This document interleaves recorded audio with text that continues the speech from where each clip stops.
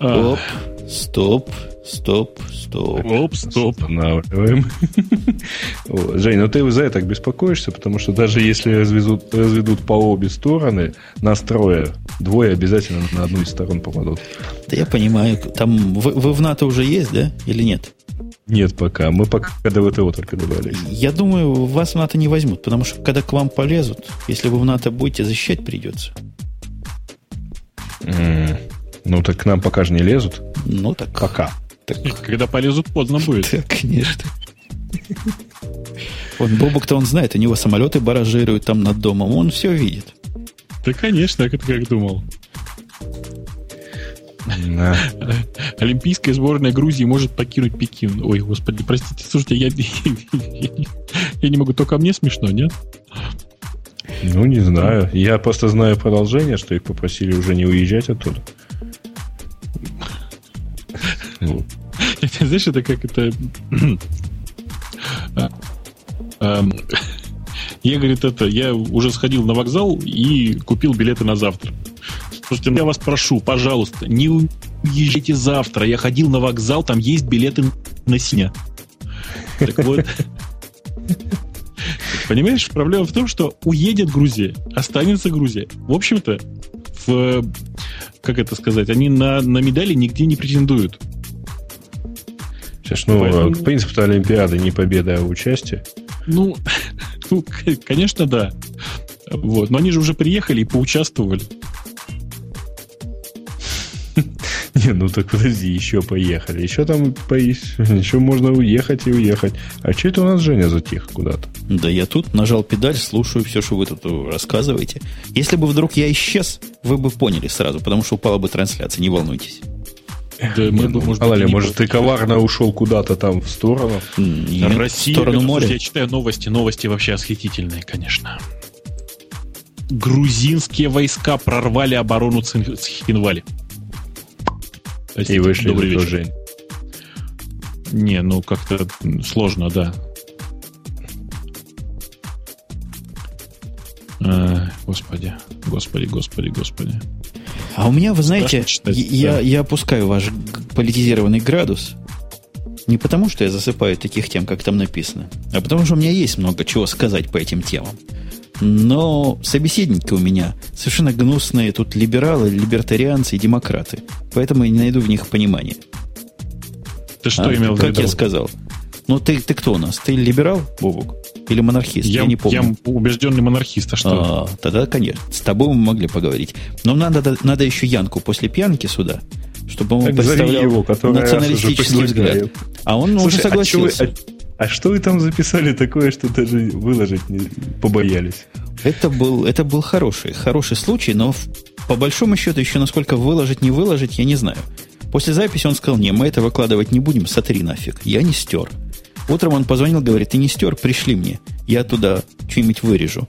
Я ему послал, и все. И с тех пор тихо. Может, до сих пор вырезает.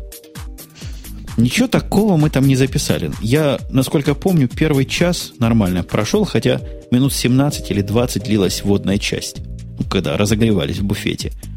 А вот после первого часа я прям помню Димин монолог минут на 30. Вот он начал, я его не мог остановить. Видимо, вот это он имел в виду, трудно сказать.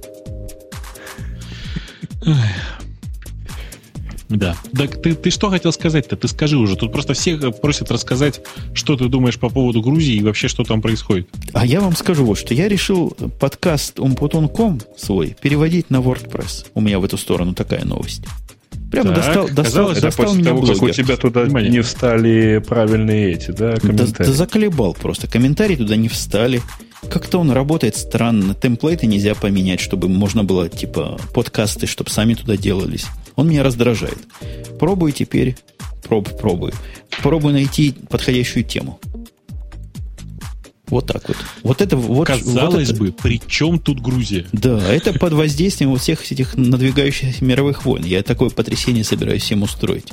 Оно смех смехом, а может, надо будет чего-то с фидбернером договариваться, чтобы они не перегружали весь фид.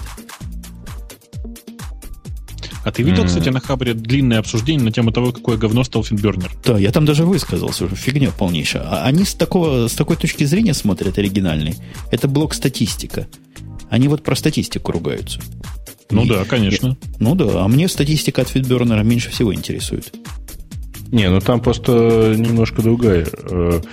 Претензия в том, что они несколько раз теряли какое-то там количество этих. Ну там все очень просто. Приходит обычный робот, дергает фид.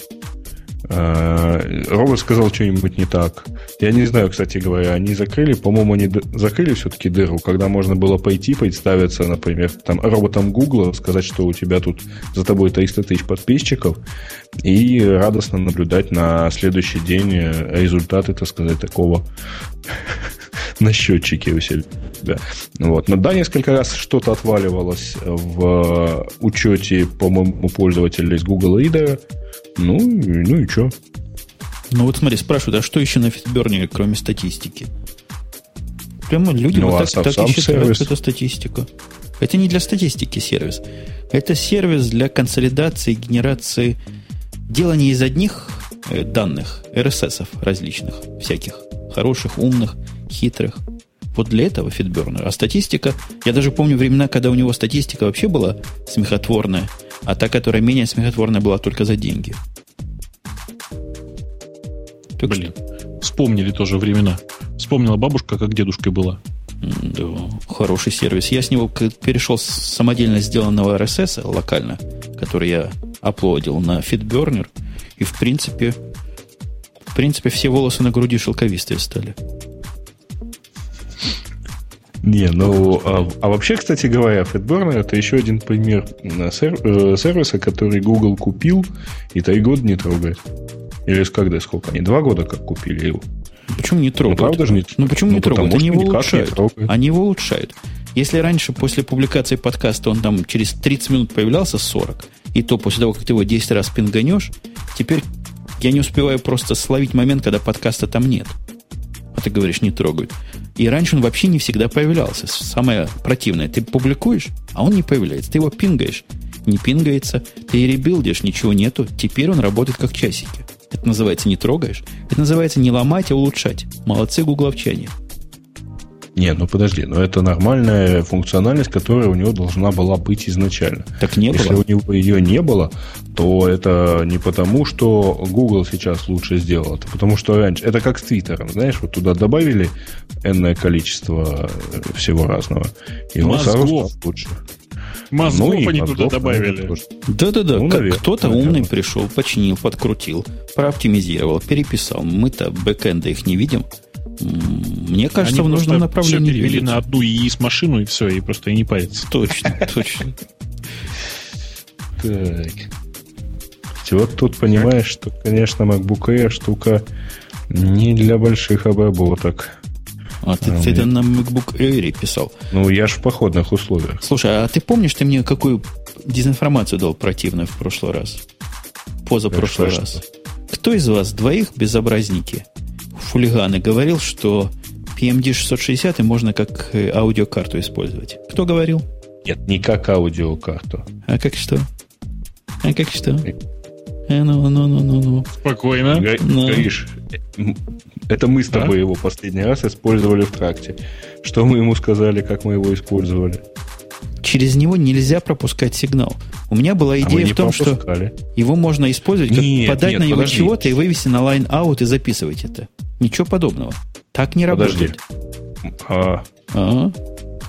Сейчас скажу. А мы так это и не делали. Так что я не знаю, откуда у тебя такая идея. Я вот как раз такой вопрос и задал. Можно ли на улице, используя вот эту PMD 660, его поставить между микрофоном, между наушниками с микрофоном, между хедсетом и компьютером и говорить в скайпе? Вы говорите, да, самое оно, для того все фигня, не используют. Не, мы так тогда не делали, и, соответственно, так не могли тебе подтвердить, что оно работает. Ну, конечно, теперь отмазки лепите, ладно. Конечно, тем более, что после шоу все равно сгорело, да. Жираф, блин. Не, у меня сегодня такая коробочка замечательная. Вот. USB аудиоинтерфейс. От того же Pysonus, кстати. Новая. Присунус. Не, ну, самое прикольное, что вот для нее вообще никакого софта не надо, у нее ручки железные. Ручки железные, это ценно. Да. Ну, а знаешь, в том надо было специальную программу ставить. В M-Audio? В каком в том?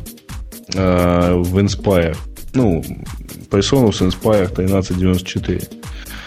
Он фаерварный, но надо было ставить специальную программку для миксинга всего этого дела. Это я не люблю. Сейчас да. не надо. Не люблю я этого.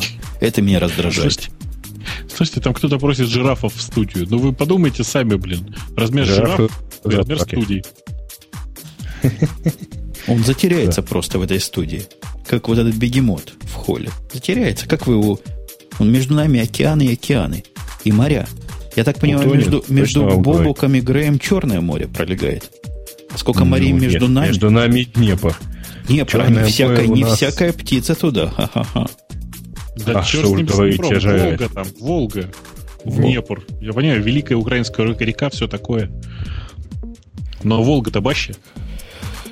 Ой, а видели, мне профессионал один написал, ух ты, оказывается, мы все это дело вещали на батарейке. Представляете, какая батарейка у MacBook'а хорошая?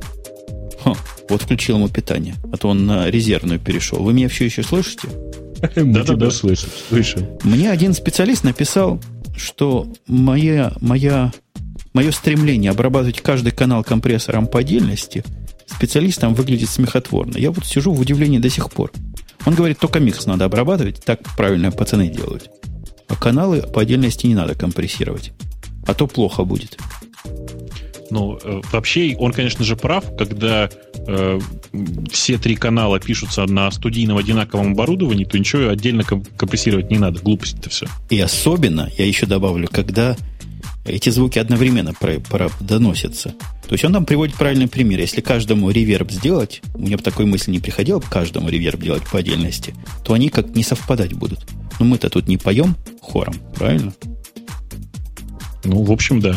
Стараемся, во всяком случае. Не, на самом деле, и есть случаи, когда и реверы нужно по отдельности накладывать. То есть, случаи, как известно, они всякие бывают. Ну, микрофоны разные. Мне больше всего не то, что компрессор разный нужен. Я, допустим, мог бы и с одним компрессором, наверное, обойтись. Но вот экспендеры точно разные нужны. Ну да. Кстати, тебе на моей сегодняшней записи экспендер понадобится, потому что все-таки через наушники пробивает. Ну вот. Вот его запроэкспендируем. Ем. А тема для сотого... У меня есть шикарная тема для сотого выпуска. Я с вами поделюсь в офлайне, чтобы их не того самого. Даже, может, не для выпуска, а до после выпуска. Но хотим ваших тем, господа. Господа, ваших тем в студию. А я тут зеваю. Господа ленивые, как собаки недобитые. Слушайте, а у нас сегодня опять рекорд. 356 в пике. Было. А где вы смотрите-то? Так ставим рекорды. На этом... Все, я вспомнил. Да. Ой, слушайте, я забыл же это самое, ваше мнение спросить. Вы... Почему, когда я проснулся, я один удивился? Вы на это смотрели? Бобук такой интеллигентный, меня он своей интеллигентностью просто поразил. Ты просто недобитый в очках и в шляпе. Я почитал, думаю, это что за мужик? Что за мужик в шляпе рассказывает, что надо бы таги нужные поставить? Надо в глаз сразу давать, а он рассказывает, что таги ставить. Так, что ты, господи, просто у нынешней молодежи, как известно, нет, не знаю, понятия морали. Давайте скажем так. В смысле, о нормальных человеческих отношениях. Человек сделал, как посчитал нужным. Чего вы паритесь? Так кто ж парится? Я просто удивился, что такая молодежь есть с одной стороны, а с другой стороны, что никто из умудренных сединами и лысинами ведущих их не поправит. Не, вообще, я-то как раз пытался пойти к Бобуку сказать, выкладывай. Он сказал, что уже выложили. И я тоже так и обнаружил. Посмотрел, думаю, кто такой. И я вообще понял, что вы молчите, потому что считаете, что это новенький какой-то у нас появился. А вы о нем как-то не слышали. Все думают, что новенькие молчат. Не знаю. Я думаю, что мы там уже все в достаточном количестве высказались, и можно просто... Я в очередной раз перечитал законодательство об авторском праве. Вот. и так далее. А давайте вообще на Хабр не выкладывать. Во. Во вторник выложим. Так за что такие наказания коллективные Хабру? Ну, как нам сказали, авторы выкладывают на Хабр, как там молодой был, чтобы их не опередили. Что их не опередили. Да. А если не успели, то самые виноваты мы хотим слушать. Точно. Да. Мне там девушка какая-то понравилась, которая потом совершенно потеряла человеческий облик, про то, что типа вот аж прям зудит, хочется прокомментировать. Ну, видимо, на радио Ти она то ли забанена, то ли она туда ходить не знает куда. Заходить на второй сайт – это западло для современной молодежи. Нужно, чтобы был один. MySpace, например, заходишь, там тебе чат, там тебе комментарий, там тебе радио Ти. Вот и все дела. А это мысль, application для Фейсбука. Давайте напишем. Не для Фейсбука, для ВКонтакте надо application писать. Ой, господи. Это хороший диагноз. Посмотрите в чате. Хабр полон PHP-программистами. Ну, правильно. Что мы от них еще хотим? Это Боб. Это реплика Бобука. Сейчас, подождите. Нет, правильно формулируется так. Хабра-хабр. От PHP-программистов для PHP-программистов. Как, нет? Нормально? Нормально. Через классическое место для PHP-программистов. Учитывая, что он лежит сегодня весь день. Да. А он лежит сегодня весь день, да? Я просто не обращал внимания. Там идут какие-то плановые профилактические работы. То есть план уже подвезли. Понятно. Понятно. Плановые профилактические. Сервер недоступен. Так. Слушайте, у меня совершенно жутко как-то. По быстром интернете медленный компьютер — это нечто. Это, конечно, нечто. Вот он мне пишет. Так. Ладно, у меня есть предложение вам поговорить, а я на 3 минуты отключусь. Не выдержал его орган. Орган не выдержал. А надо тренировать его. Тренировать подольше до шоу. Не, у меня провод для наушников. Подожди, у меня провод для наушников не дотягивается до генератора в холодильнике. Я до него дойти не могу. Поэтому вот придется отключиться. Вот. Но я недолго. Я сейчас. Да ладно, уж иди. Я думаю, он нас обманывает. Он вовсе не пить пошел есть, а скорее наоборот. Ай, господи, я устал наблюдать за запуском Суперхабра. Этого их замечательного. Супер. Слушай, тут все выкачать можно по-быстрому, пока не началось. И у себя зеркало сделать. Да. Я все выкачал. Слушай, я все выкачал. Теперь выкачал тебе все просто. Так подожди, там на любой каталог кликаешь, он говорит private. Что ты? В каталоге-то зачем заходить? Что ты как маленький? Там есть главное project_passwords.txt. И что в этом password.txt? Тебе зачитать вслух?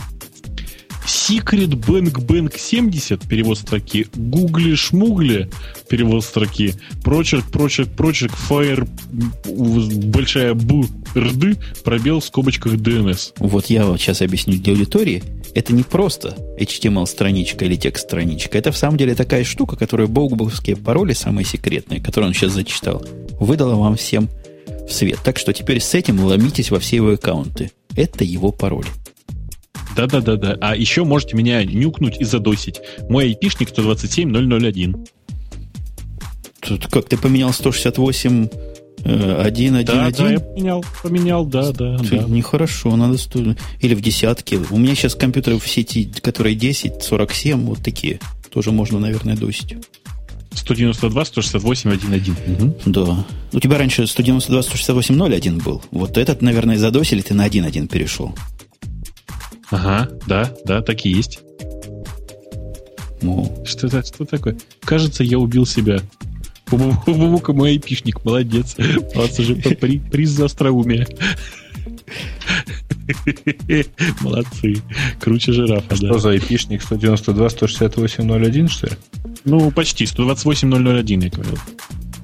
Вы будете смеяться, а мне на самом деле...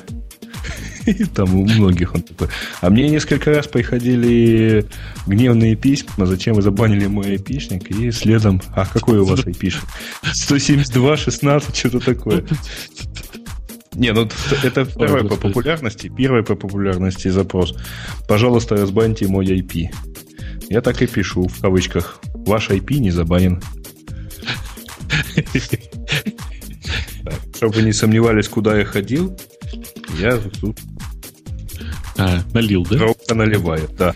Набил стакан. Мы так и спрашивали, да. А я сегодня, вы знаете, господа, вот в эту сторону, что вы там наливаете, пил кофе не по радиотишному. Не знаю, сказалось ли это на эфир или не сказалось, но не по радиотишному, не было коньяка.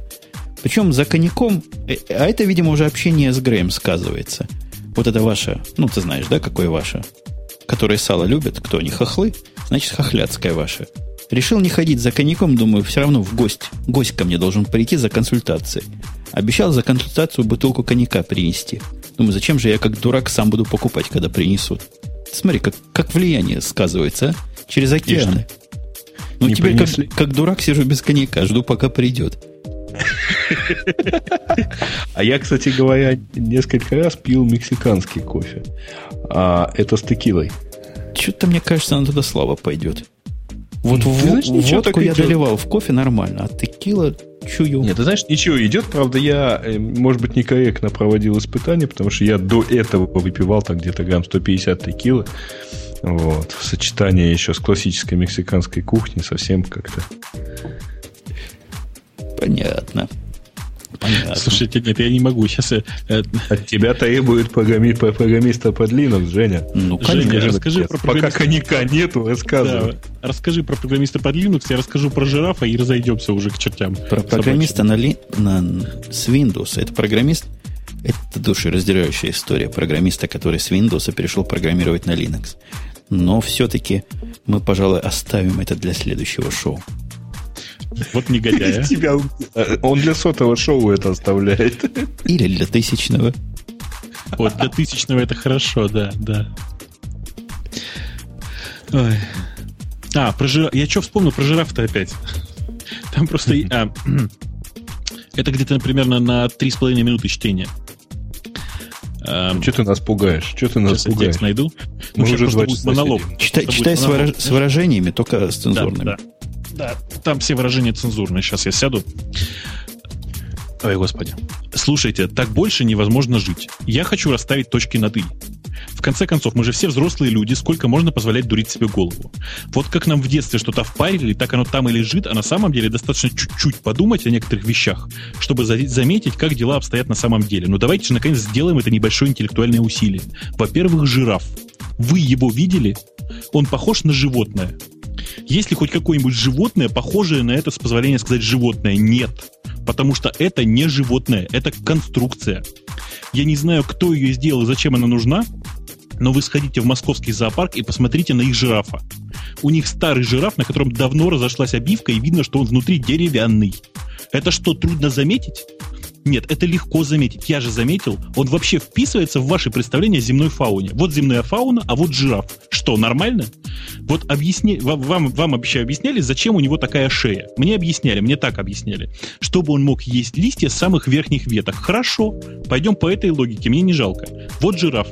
Он ест листья с самых верхних веток. Вот земная фауна. Она ест листья с самых нижних веток. А теперь, внимание, вопрос. Кто ест листья со средних веток? Вы?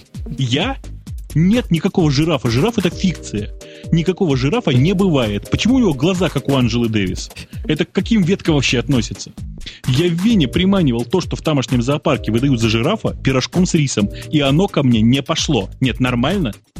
Теперь про уши. Не вижу смысла.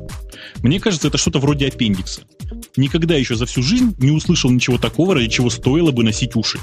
Вы поройтесь в памяти, я вам гарантирую, что вы тоже за свою жизнь ничего такого особенного не услышали. А уши, между тем, надо каждый день мыть и 9 месяцев в году в шапку заворачивать. А?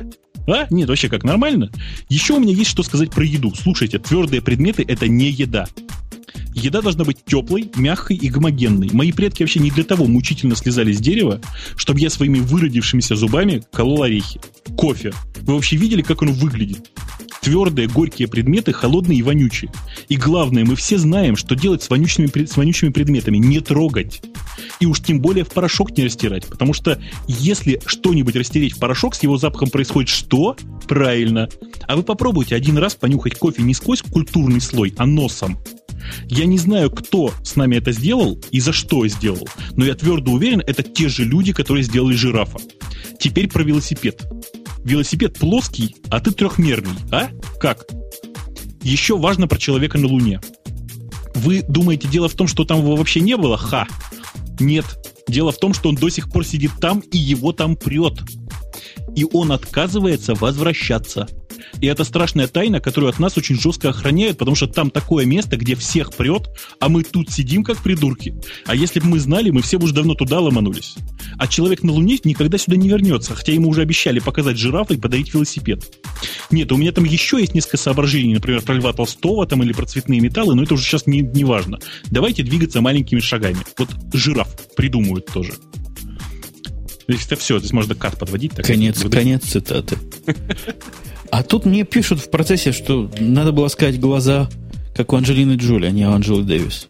Хотя вот вы пойдите на Анджелину Джоли, посмотрите, и на жирафа. Все-таки как у Анджелы Дэвис. Вот, по-моему, тоже. Потому что однозначно Анджела Дэвис. Так вот, я что хотел сказать, Женя, как вы можете пить это кофе? С трудом. Давимся, но пьем. Вот хоть кто-то знает свободу Анджелы Дэвис, нормально. А нынешняя молодежь уже не знает, кто это. Да, за что сидела, тоже не знают. Но это мы как-то в Янке после пьянки обсуждали. Ее уголовное прошлое. Эх. Кто там нас учит, что кофе это он? Так раньше тоже считали. А по последним данным разведки, он может быть и оно. Сейчас, конечно же, и в речи, и на письме уже можно говорить и он, и оно. Причем где-то с середины 80-х годов. Конечно, приятнее говорить он, но, естественно, не оно. Угу. А еще кофе не пьют, а кушают. И корабли не плавают, а ходят. И вообще, корабль это единственная штука, которая женского рода неодушевленная, да?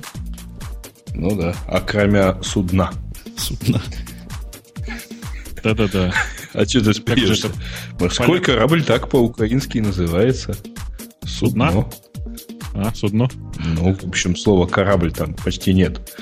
Обычно используется все-таки. Это же как же это было?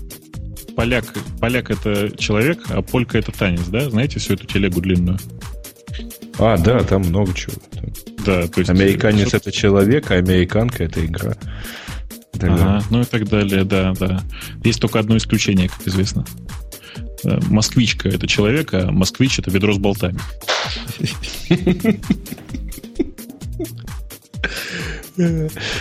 По щучьему велению, по моему хотению, езжайте вы ведра как-нибудь сами, сказал генеральный директор АвтоВАЗа. Вообще с этого выпуска у нас постшоу тоже записывается как большое, то есть по-настоящему. Ты знаешь, у меня оно тоже записывается. Так что у нас такое качество будет. Такое качество. Не, у меня оно общее записывается. То, что вы там выключили, это ладно. Две дорожки. У меня тоже общее записывается. У меня же вот этот вот самый USB интерфейс, он от меня получает. А ты на одной ухе, а мы на другой ухе, или мы все там в кучу? Нет, я все в кучу. Это срамота ходячая. Это все-таки, извини, это ты будешь как тот специалист, который нам советовал. Потом наложим общий процессинг. Да, вообще я его потом накладывать не собирался. Я просто помню, что в прошлый раз ты писал как-то жутко, и потом спрашивал, кто же писал. Да. А подумал, что теперь ты решил, сможешь ты гордо ответить. Я писал. Кто писал? Я писал. А у меня все равно рекордер всегда с собой. Ну ладно. Тут оказалось, что это все так замечательно записывается. Ладно, рассказывать будешь. А почему из блогера не переносится в этот самый? Вы не в курсе? WordPress. В Intense Debate, который? Не-не-не, WordPress. У него прямо экспорт есть. Нажимаешь, он идет в Google Accounts, просит Access Request. Я ему говорю grant. Он думает, потом говорит, не могу достучаться до HTTPS Google.com. С чем же он так стучит, что не может до этого? Could not connect HTTPS. Он, наверное, в принципе не может пойти до HTTPS. А я его я как-то не намекал. Иди HTTPS, не HTTPS. Может, у меня какой-то экстеншн стоит, который вот так вот делает. Это хорошая идея. который Google заставляет по HTTPS ходить. Может быть. Сейчас мы его отключим к ядрене фени. Нет, вот, наверное, пытается пройтись через этот... Safari пойду.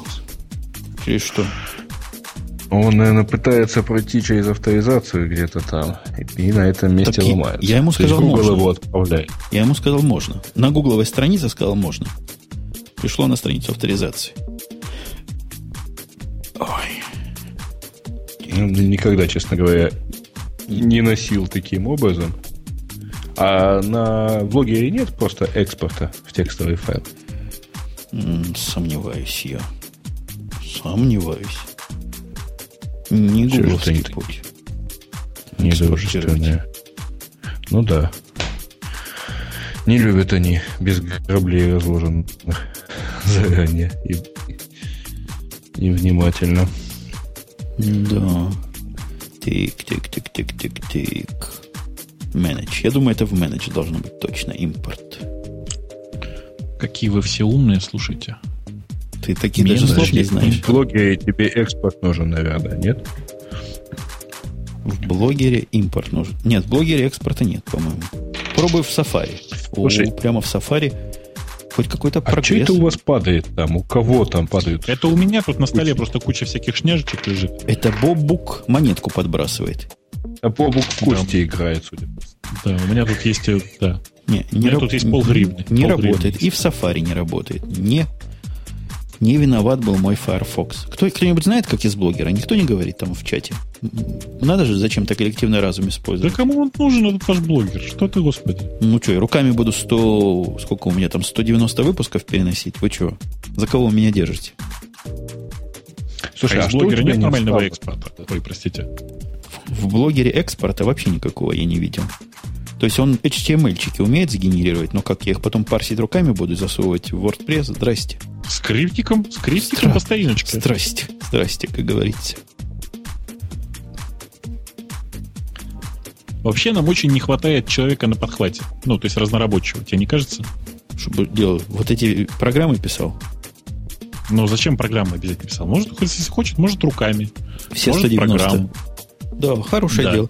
Хотя, подожди, можно, в принципе, взять от него RSS и из RSS раскрутить, да, туда повставлять. Ну, тоже целое дело. Не получится. RSS у тебя со всеми постами, что ли, будет? У меня есть RSS, который показывает все то, что есть на странице. Если сделать страницу на 180 постов, будет такая шикарная страница. Ужас. По-моему, это все-таки... Там птичка, говорят. Где птичка? Кто сказал, что птичка есть? А ну, действительно, может, птичка есть? Прямо где-то... Откуда это он сказал? Кто-то сказал, что есть птичка. Я сейчас пойду поищу птичку. Птичка это ценится. Ай, господи, что все зевают-то так, а? Ну, выпей коньячку-то. Блин, коньячку. Где ты был? Что значит, где я был? Я тут всегда был. Так, кто сказал птичка? Скажите, где птичка? Я поставлю. Permissions. Я бы там птичку искал. Нету такого в Permissions. Хитрые морды, не то сказали, а? Молчать. OpenID тоже вряд ли мне. Интересно. Email не о том, сайт-фит не о том. Нету птичек, обманули. А Бормотов мне на вопрос, где ты был, отвечает: на пляже. Нет, неправильный ответ, Владимир. Потом я спрашивал, честно сказать, не у вас, а у Жоры. Вот же ж, блин.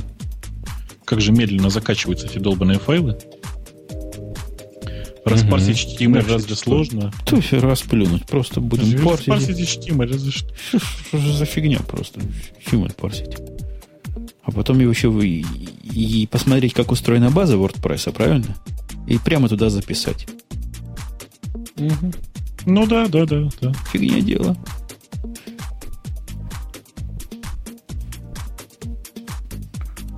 Да. В общем, нет, не смешно, но я тоже не могу. Я вот пошел посмотреть на... Когда-то у меня там был аккаунт. Нема тут никакого... Нема птичек? Да. Нет, экспорта нет. Нема. Можно лейаут свой сэкспортировать. Да, это да. А птички нет. Ужас. Слушаю вас. Так что я говорил-то? Нам очень не хватает человека на подхвате, на самом деле. Реально, вот просто заниматься всякими такими вещами. Заниматься сайтом. Заниматься тем, чтобы во время шоу принимать звонки от слушателей. То есть не в эфир их пускать, а просто вот звонки от слушателей. Чтобы в конце шоу... Слушателям было приятно. Принимать, записывать, а потом нам их пускать, да? А теперь у нас звукорежиссер такой, организатор и кто? И майка-распределитель. Ну да. Так никто ж не ходит. Они все такие ленивые. Им же только подавать, понимаешь? Подавай. Все, подавай, а вот поучаствовать. И быстро, чтобы раньше никто другой не выложил. Студенты, учитесь, а то всю жизнь будете ключи подавать. О, предлагают 100-й выпуск Коляпку пригласить. Жень, а я не понял, что у тебя не встало с этой новой системой для одноблога? Кстати. Оно там ничего не встает, как следует. Во-первых, число комментариев не обновляется. А во-вторых, с энклозерами оно вообще не работает. То есть оно для обычного блога работает. А если ты в блог MP3 энклозишь, то у него мушка сбивается. Подожди, то есть ты сейчас откатился совсем на старую версию блогера? Не, я на новой версии блогера. Раз уж перешел, так уже там. Как бы обратного пути просто нет. А Instate Debate нельзя поставить туда. Когда нажимаешь на комментарий, он музыку проигрывать начинает, грубо говоря. Он таким образом оценивает энклозер, понимаешь? Как только энклозер убираешь, все сразу чинится. Ну, я без энклозера, мне трудно. Да, в общем, и всем было бы трудно. Как же, собственно, подкасты тут? Кто-то мне написал вот этот автоматический спам. Очень люблю читать ваш блог перед сном. Много об этом думаю. Ты представляешь, прочитал человек шоу-ноты перед сном и пошел думать. Вот так бы он и читал без энклозера. Слушай, а ты попробуй, ты же там плагин же какой-то, да, используется? Да нет, прямо внутренняя функциональность в WordPress есть для этого. Не в WordPress, я про блогер. Не плагин, у них какая-то, видимо, открытая архитектура. Он прямо из Instant Debate туда заходит и чего-то вставляет, виджет такой вставляет, понимаешь? Виджет вставляет. А попробуй взять просто JavaScript сниппет. Там есть этот способ, который подходит для любого движка. Так там вроде и так такой, понимаешь, сниппет. Тут, когда смотришь на то, что он вставил, так, там такое, есть. Но оно как-то там странно, как-то странно реагирует. Нет, я попробую. Я попробую. Что ж не попробую? Там все равно по факту вставляется JavaScript. Ты понимаешь, в этом же в новом блогере у тебя доступа к самому HTML, к тому, как раньше было, ты не имеешь. Ты имеешь доступ только к CSS, к некоторым моментам этого HTML. Ты тут не все контролируешь, ты понимаешь, да? Я поэтому не могу поставить автоматическую генерацию медиаплеера, как раньше. Я вставил кода кусок. То есть он из энклозера брал у меня медиаплеер, сам ставил. Теперь я его каждый раз ставлю руками. Ужас. Так ужас. Точно, текай оттуда, потому что это не дело. Ужас. 1 плюс отлично FitBurner с ним работает по сравнению с подпрессом, где он... Ты знаешь, в чем проблема с подпрессом? Он просто русские буквы не понимает, что бывают такие буквы, которые нельзя пополам резать. Понимаешь, да? Я знаю. Я сталкивался несколько раз с тем, что у меня невалидный фид. Да. Вот как только он ее посередине резанул буковку, все, карантец. Причем оно как-то там странно получается. Я так и не понял, какую буковку он там иногда вырезал, и решалось это удалением строки из описания. Из шоу-нотов. Причем именно строки целиком. Переставлять ее не имело смысла. Это всякую надо... How import export block. Смотри, мне кто-то прислал из добрых людей прямо целую статью. Экспериментальную фичу. Как экспортировать импорт. Посмотри. Спасибо. Подожди, это импорт. Мне импорт нафиг не нужен. Мне надо экспорт. Да? Но все равно спасибо, да. Есть экспорт uBlock. Settings Basic Tab. Экспорт блок. Чтоб я так знал, где это найти, попробую найти. Ага. Что-то я не могу понять, где это найти. Может, в панели инструментов? Advanced Options, говорит, надо пойти. Где ж тут пойти-то? То вот я тоже не очень вижу, где они есть. Publish Select. Это когда новый создаешь, мне кажется, не? Settings Basic Tab, говорит. Settings. Что-то у меня в Basic такого нет. Какие-то у нас Basic разные. Basic это которые основные сведения, что ли? А у вас что-нибудь по-русски? Какой позор. Ну да, нет, так это еще хорошо, потому что вот эта вот верхняя полосочка, дашборд, который показывается на всех сайтах блогера, она еще на украинском есть. Не, у меня такого нет. У меня есть масса всякого другого, но самое близкое к экспорту у меня тут delete this block. Все. Больше ничего похожего на экспорт у меня нет. Это тебе потом понадобится. Не, еще что интересно, по-украински с 93-го года в украинском языке есть новая буква. Это «г» с крючком. Вот именно такое фрикативное «г». Так вот, блог это именно вот на эту букву и заканчивается. И очень, очень интересно смотреть. Ну вот я сейчас переключился, у меня весь интерфейс украинскую. Вот, пожалуйста, основная публикация, форматування. Дивитися блог. А как же эту экспериментальную фичу включить? Сказано, что экспериментальная. Only on Blogger in Draft. Ага. Как его включить, драфт этот? Смотри, тут надо свой блог теперь перевести на этот драфт. Ты понял, да? А вот тогда... Вот я в нем уже. И в settings захожу. И все равно не появился экспорт. Вот появился экспорт. Ой, мать. Есть экспорт. Подожди, а как ты в драфт перешел? А там ссылочка есть. Нажимаешь на это, ты видишь совсем другую и вообще все. Где? В дашборде, что ли? Да, у тебя другой дашборд появляется. Я делаю экспорт-блок, и он из этого делает XML. Ты можешь представить? Всего блога, я подозреваю. И теперь его придется как-то все равно распарсить. Ну вот, для этого... Да ладно, зачем его парсить? XSL, да и вперед. Че? Да, 344 килобайта XML он сделал.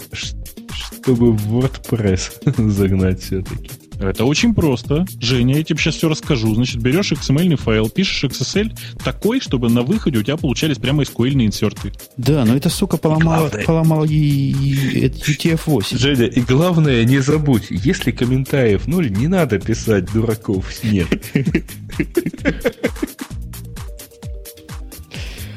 Да. Просят покидать фигуринки на столе. Сейчас я вот. Вообще, твое объяснение хорошо было. Прямо хорошо было. Но у него была проблема с тем, что я не понял вообще, что ты пытался объяснить. Я не стал говорить.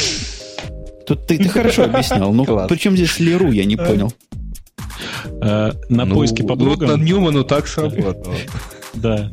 На поиске по блогам в одном из мест там показывается рейтинг разных хостинговых благохостингов. Короче. И там написано там, ли в интернет сегодня столько-то там этих самых пользователей, столько-то чего ж там было-то, я уж не помню, столько-то людей, короче.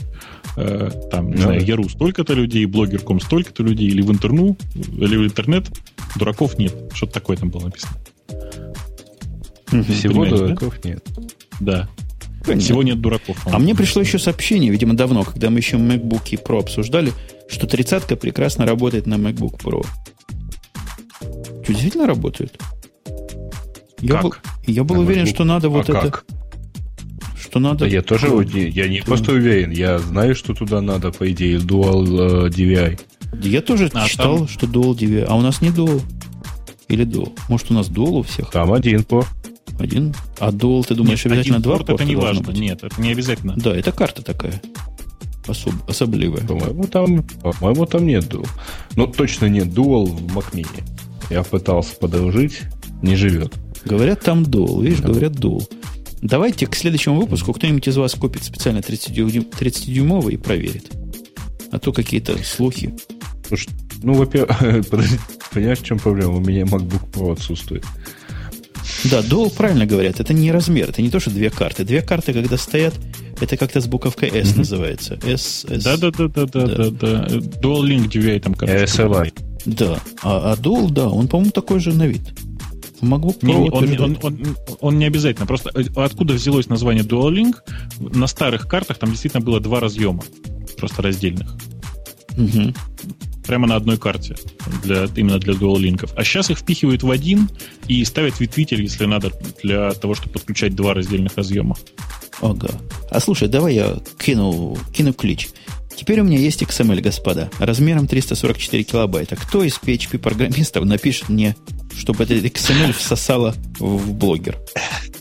Слушай, а WordPress? А в WordPress нету импорта из XML? Ну, как-то я сомневаюсь. Что-то мужики сомневаются.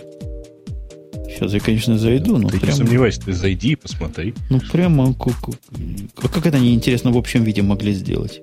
Слушай, подожди. Я, насколько помню, в WordPress есть прямо импорт из блогера. Ну да. Вот именно этого файла. Не, из блогера импорт вот как раз такой, автоматический происходит. Тут одно есть вместо блогера. Импорт, пост, коммент. Зашел сюда, и он говорит, сейчас все сделаю. И это не работает. Фокус в том, что у него оно не работает. Есть некая штука, называется RSS. Но это ж не RSS, то, что у меня.